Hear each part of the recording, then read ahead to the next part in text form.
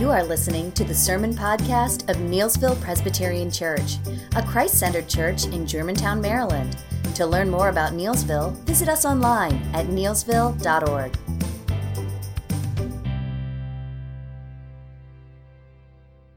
We continue our series on the person of Jesus. Love walked among us as we're looking in the variety of ways that Jesus loved in the Gospels. First, we saw that love looks, love forgives. Last week we talked about love is extravagant. God's love for us and for everyone is extravagant.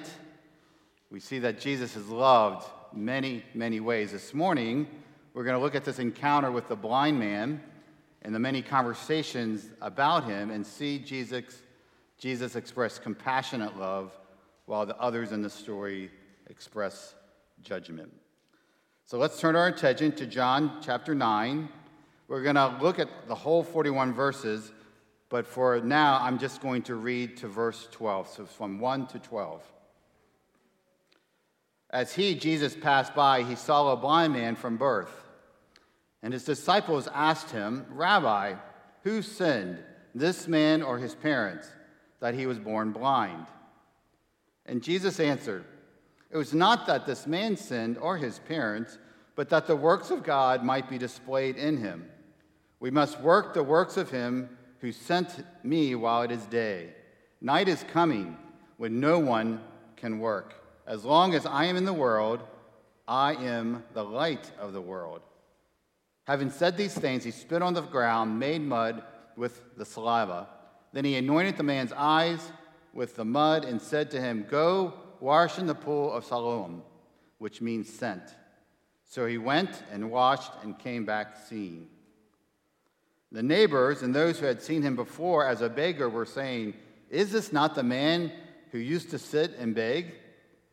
Some said, "It is he." Others said, "No, but he's like him." He kept saying, "I am the man." They said to him, "Then how were your eyes opened?" He answered, "The man called Jesus made mud, anointed my eyes, and said to me, 'Go to Siloam and wash.' So I went, washed, and received my sight." They said to him, "Where is he?" He said, "I do not know." This is the word of the Lord. Let's pray. Father, again, Lord, as we gather around your word this morning, we pray, Lord Jesus, that you would do your work of grace, that you would change us, as that song reminds us, that the power of your love changes us and makes us new. And as we're new, we're able to express love as Jesus often expressed love in ways that are just totally amazing, but totally true and biblical. So help us, Lord, to look at this passage, help us to learn from this passage, convict us, change us in the midst of this time together. And we pray this in Jesus' name. Amen.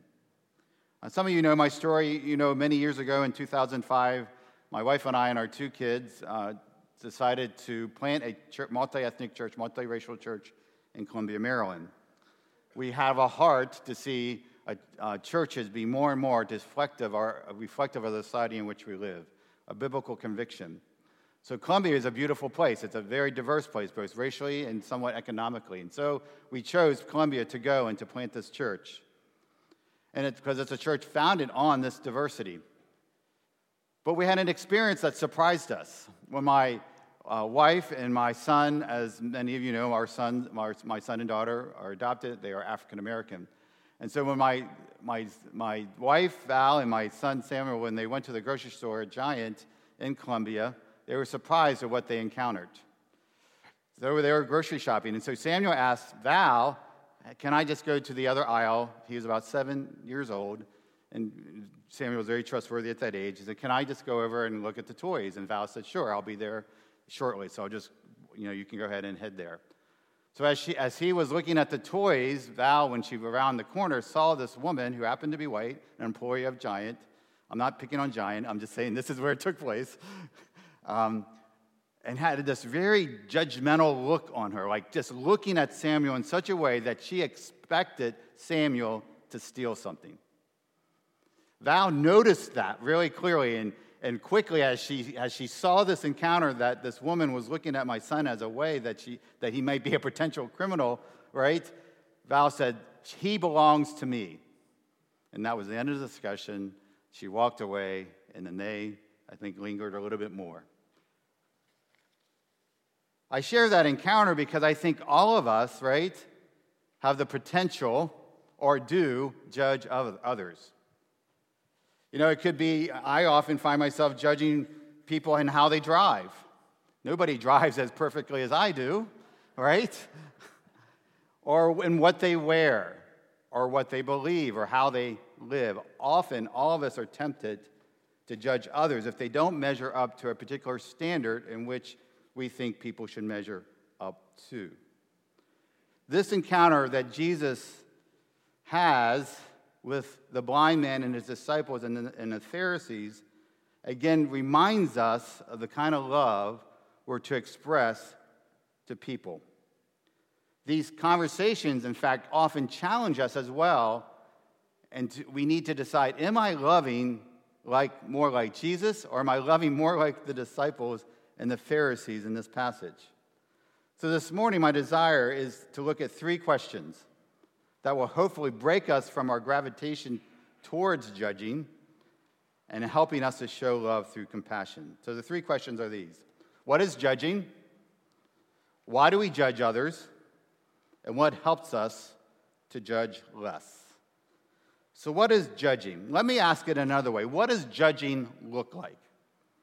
We can see clearly in this passage contrasting how Jesus relates to the blind man versus how the disciples and the Pharisees relate to the blind man. Let's first let's contrast Jesus and the disciples. Again, let me read that section real quickly. As he passed by, he saw a man blind from birth. And his disciples said, Rabbi, who sinned, this man or his parents, that he was born blind? We'll just stop there. Again, what do we notice here? Remember the first message I talked about Jesus looking, right?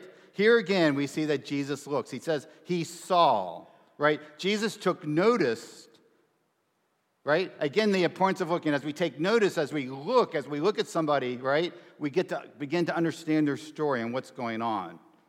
So Jesus looked for the purpose to know this man's story. The disciples was one of passing over, like they were more concerned about talking about theology.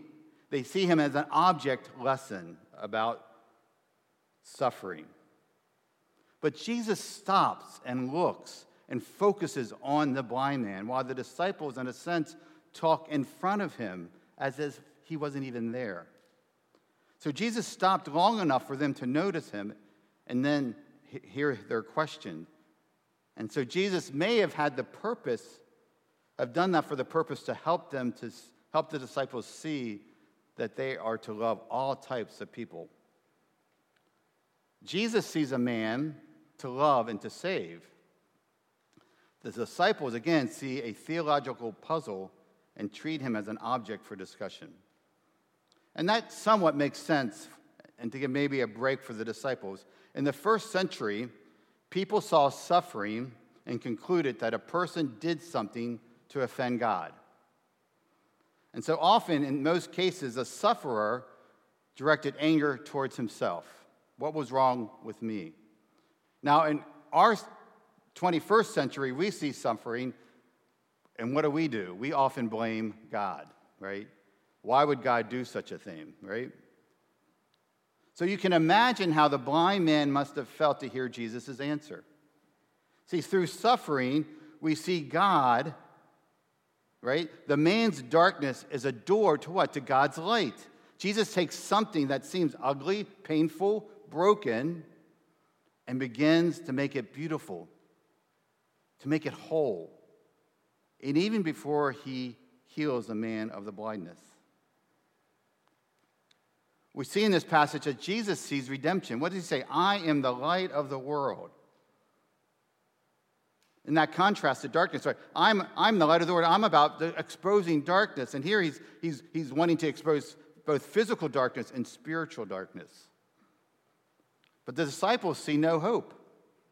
They just see him as a blind man who will always be blind.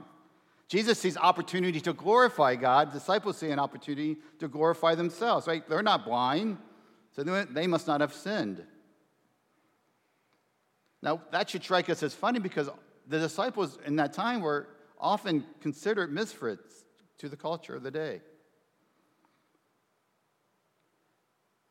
Jesus doesn't judge the blind man, but we see the disciples judging him already, assuming already that he is blind due to his sin or to his parents' sin. They made an assumption that he did something wrong.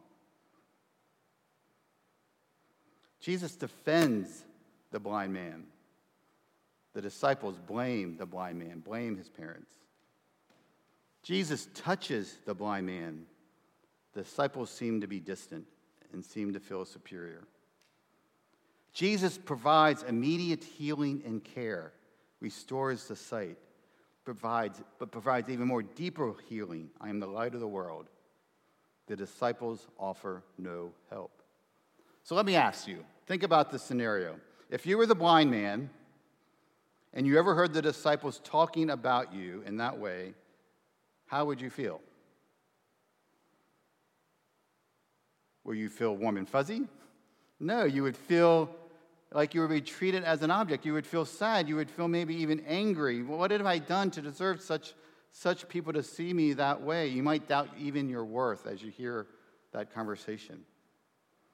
Let me ask it in the positive. How would you feel if you ever heard what Jesus said about you? You would feel hopeful. You would feel encouraged. You would feel understood. You would feel cared for. You would feel valued. Now, it wasn't Jesus' intent to make disciples to feel bad. Not at all. Or even to judge the disciples.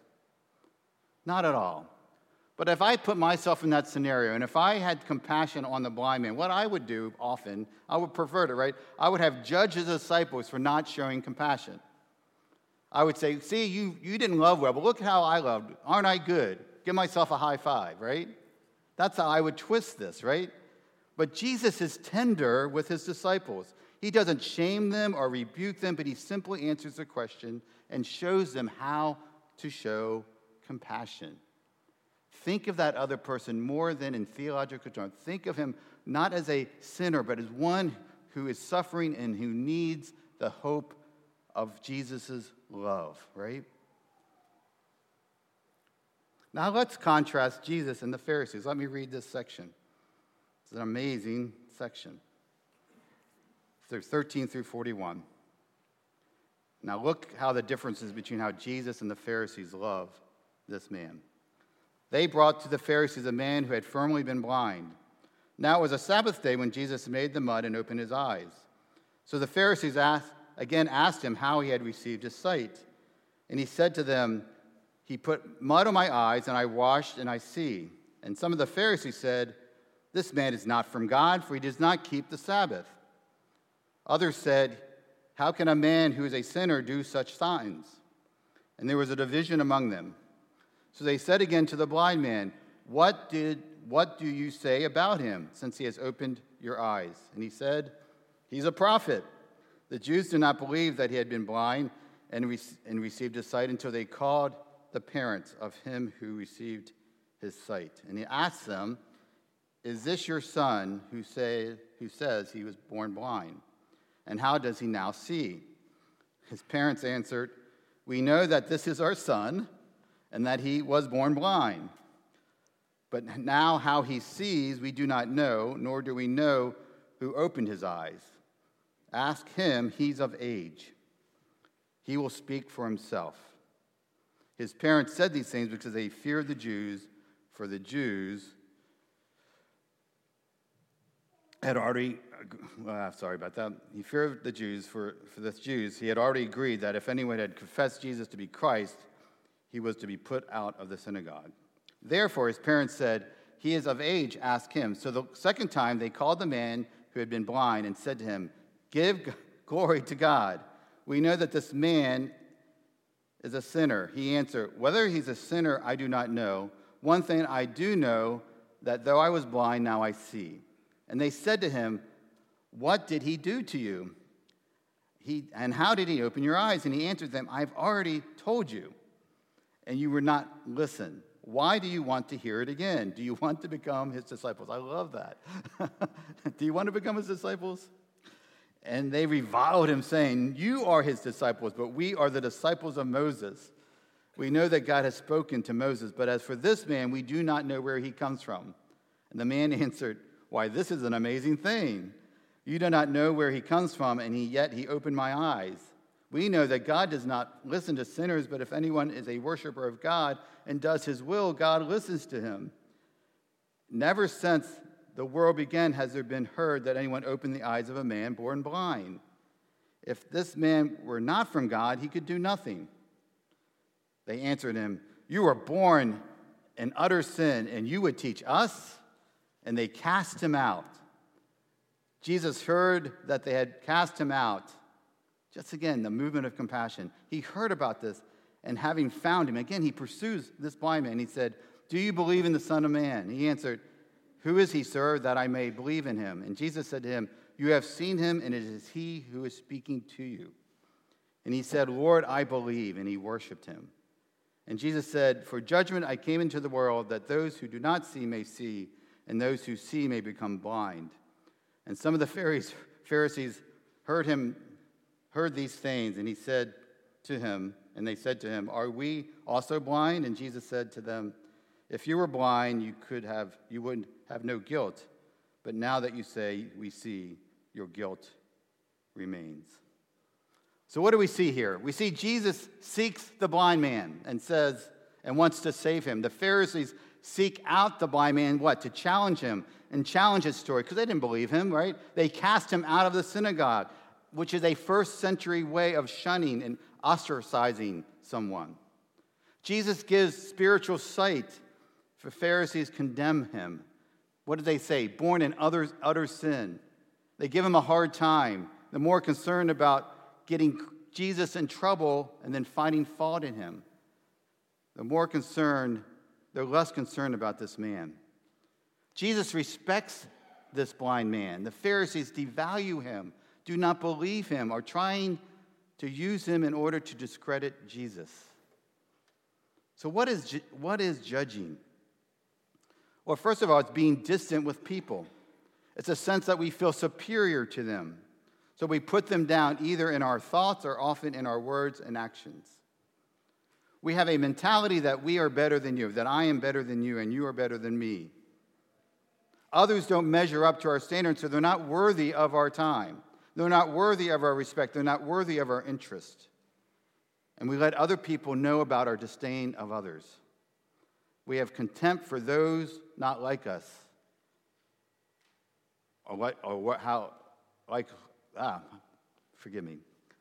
We have contempt for those not like us, so we say and do things that put them in an unfavorable light. We allow our traditions, our upbringing to determine one's values. We analyze for the sake of feeling good about ourselves. Yesterday, my daughter and I were having a conversation about Christianity and about how many in her age bracket, she's almost 20, have no desire for the church because they see the church as primarily a church that judges and doesn't welcome. A church that is more concerned about having things right than loving people who may be broken and needy. And I wanted to take up for Christianity, but in many ways we have fallen, right? We are known more for what we're against than what we're for. We're more known for condemning people than welcoming and receiving them and loving them the way that Jesus loves them, no matter where they're from or where their backgrounds are. So why do we judge others? Why do we judge others? Jesus in Matthew 7:1-2 says this, "Judge not, that you not be judged. For with the judgment you pronounce, you will be judged. And the measure you use, it will be measured to you." Harry Nouwen, a Catholic priest, left a prestigious teaching position at Harvard Divinity School to live in a community devoted to the care of adults who have severe disabilities. This is what he said on this verse. He says, "In order to be a service to others," listen carefully to what he says. The quote is up on the screen. "We have to die to them. That is, we have to give up measuring our meaning and value with the yardstick of others. To die to our neighbors means to stop judging them and thus to become free to be compassionate. See, compassion can never coexist with judgment because judgment creates the distance, the distinction, which prevents us from really being with the other. Do not judge, and you will not be judged yourself, is a word of Jesus that is indeed very hard to live up to, but it contains the secret of compassion. So what makes you and I so attracted to judging others? We can share the image. There is the self on our throne. Notice the godlike stance of judging.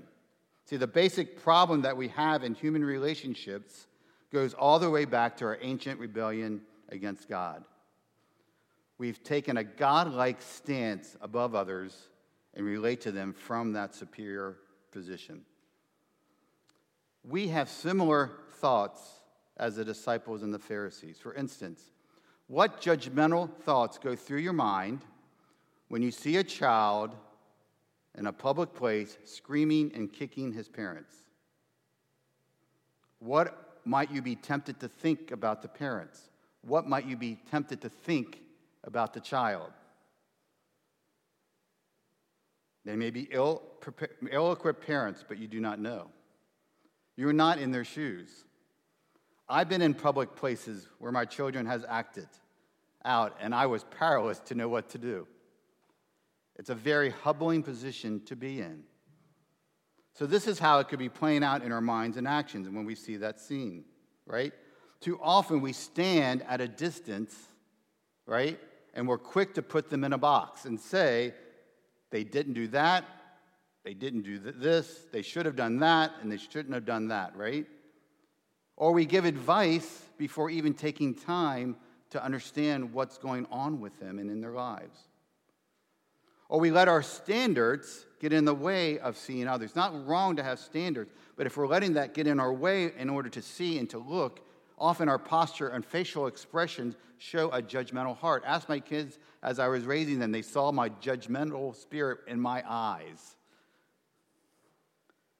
See, we even add to their burden, right, by instead of taking their burden. Why? Because we pile on guilt, on shame on people because they don't measure up to what we think they should measure up to. We give the law, but we show no grace or compassion. But not only that, not only do we have self on the throne, there's other things that we put on that throne, right? Again, keeping the law for the Pharisees was more important to them than showing compassion to others. But in fact, they had a wrong view of the Sabbath. In the Old Testament, the Sabbath says it's okay to show acts of mercy and compassion on Sabbath. That's what Jesus was doing here with the blind man. So they don't even get it right. They think they know the law, but they're not even being faithful to the law. See, they and we find more comfort and peace and control in what we know. No, this is how we're to do it. We should do it and no other way. We always done it this way. We need to keep doing it this way. And we don't associate with people who have different kinds of beliefs or anything else, right? We're more concerned about that, keeping control of that, than finding contentment in our relationship with Jesus. See, our set of standards often are a place for us to be safe and tidy. So judging is so natural for us because it makes us feel in control and superior and better than others. That is why self is on the throne. That is why we are so often tempted and do judge others.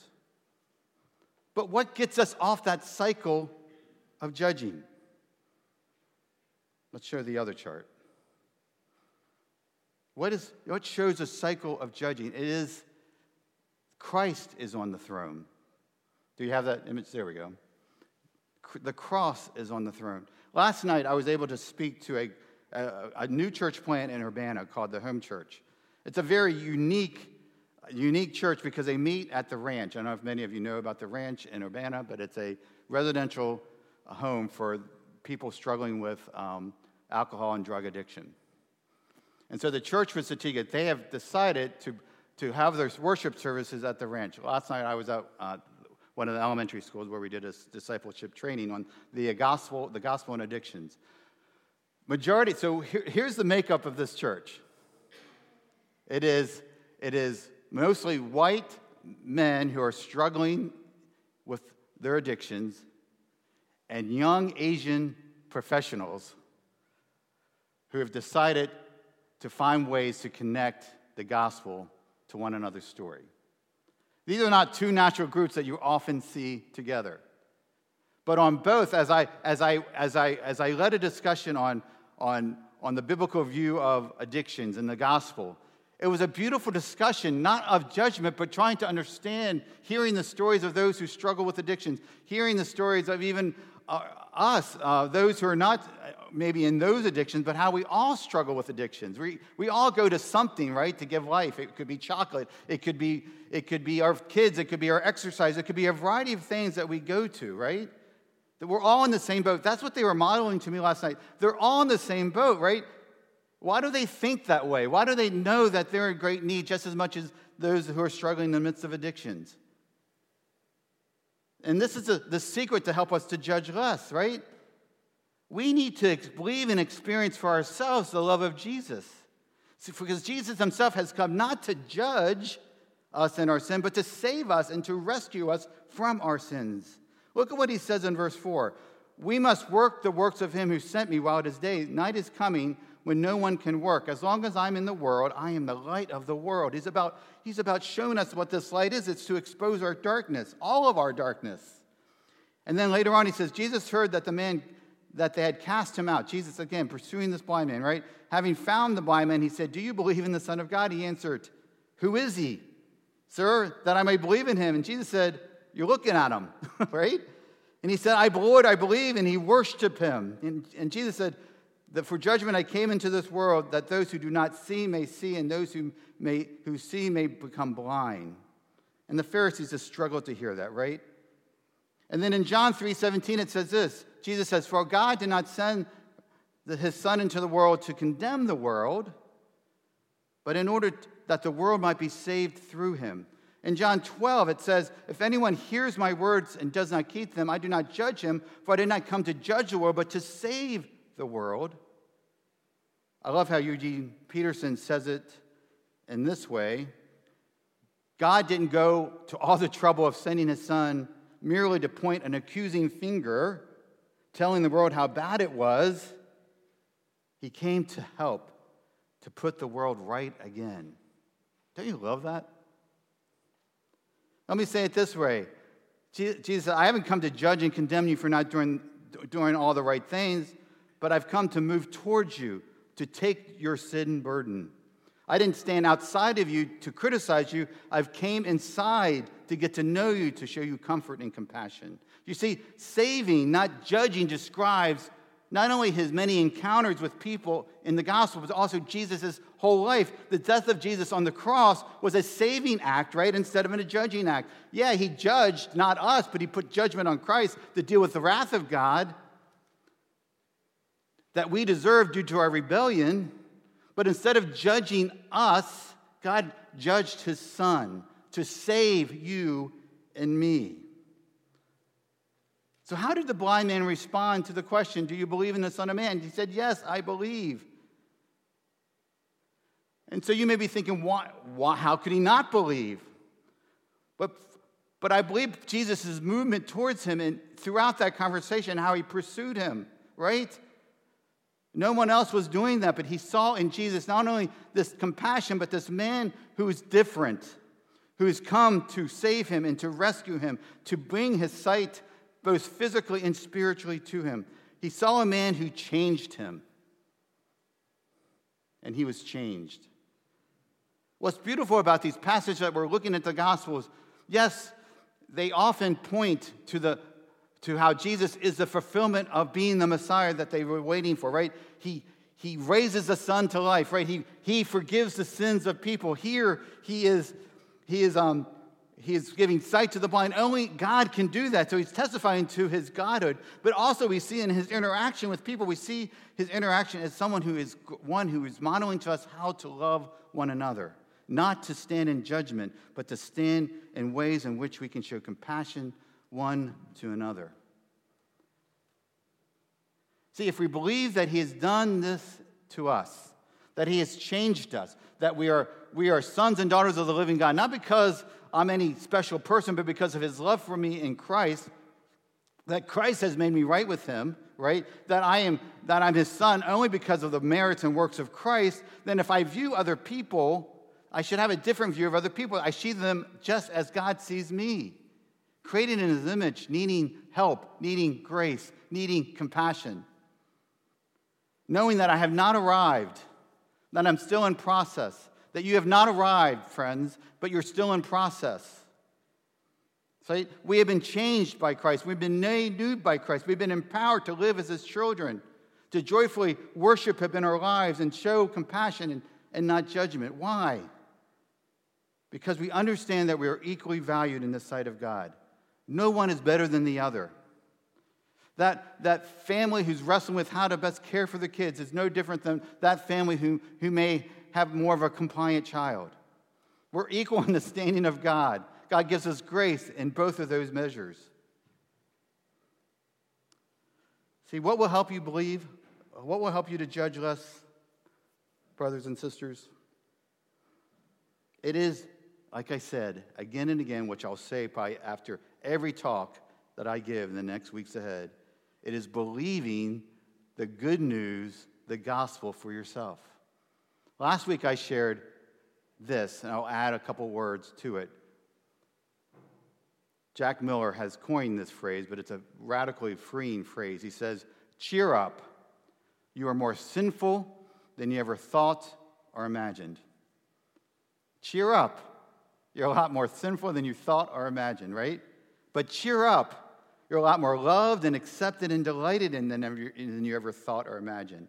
And as we are cheering up to that reality, then that will move us towards showing compassion and not judgment to one another and to those in our lives and to those that we come in contact with. Because we understand and we're believing more and more of this great mercy and grace that we have received. And so that desire then is to move us to show that compassion one to another. Let's pray. Oh, Father, you are the giver of life. And as we look in these encounters, that how Jesus, how you love people in just radical ways, we think, no, we can never love that way. But yet, Lord, we can because the Spirit of Christ lives within us, right? If we say we have trusted you, Jesus, for our salvation, then you have set us free from being a people that judges. You set us free from condemning. You've set us free from our pride. You've set us free from our self-righteousness. That's our reality. Yeah, we struggle with it, but our primary identity is that we're in Christ, and being in Christ means that we put on love that resides in us, and we're able to interact with people in ways that point them to the mercy and grace of Christ. Father, as we look at these examples, let us not be filled with guilt or shame, but let us run to you saying, Lord, help us. Help us believe. Help us to move towards people in such a way that they see the compassion of Christ. Help us to be a light among people in this world that says, yes, this is a church that welcomes all kinds of people because they understand the grace that they received in Christ, and that young and old would be welcomed here because they're attracted through us because they're seeing Jesus expressed in us and through us. That doesn't mean we compromise what we believe, but in a way we're so much filled with the love of Christ that draws people to taste and see that he is good, and that we want to live a life that is pleasing and glorifying to God. Help us in that journey, Lord Jesus.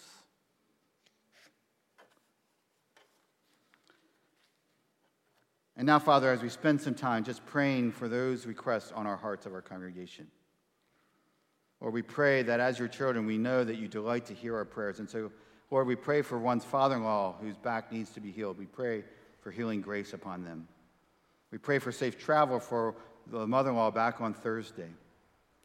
And we pray for Jess's husband's coming interview that he will get a visa. Lord, hear these prayers, answer them for us, we pray. We pray for others in our congregation that are struggling. I think of Winston and Rodney as Lord, that you would care for them. Lord, Holy Spirit, minister to their hearts. Thank you for them and the testimony they are to us of your love and grace. Help us to be a blessing to them. Care for them in their time of need. We pray for New Zealand and discernment that they're going through and the many hearts that are broken due to the situation there. We pray for Christians in Africa that they may stay faithful in midst of persecution. We pray for our friend Steve, that you would care for him. We pray for Terry Garrison, who has broken her leg. We pray, God, that you would bring healing to her, comfort to her. We pray for those who have been in car accidents just recently. Lord, we pray that you bring healing to their bodies, strengthen them, care for them. And Father, we thank you that you hear our prayers. Lord, we thank you that you care about us, you care about the nation in which we live, and we pray that you would guide it in truth and in righteousness and in mercy and in justice. And Father, now as we come to this prayer, the Lord's Prayer, help us to be mindful as well of what we're called to be about. Let us pray together. Our Father, who art in heaven, hallowed be thy name. Thy kingdom come, thy will be done on earth as it is in heaven. Give us this day our daily bread, and forgive us our debts as we forgive our debtors. And lead us not into temptation, but deliver us from evil. For thine is the kingdom, and the power, and the glory forever. Amen. Let us stand and sing and just think and dwell on these words that we're about to sing, how deep the Father's love for us.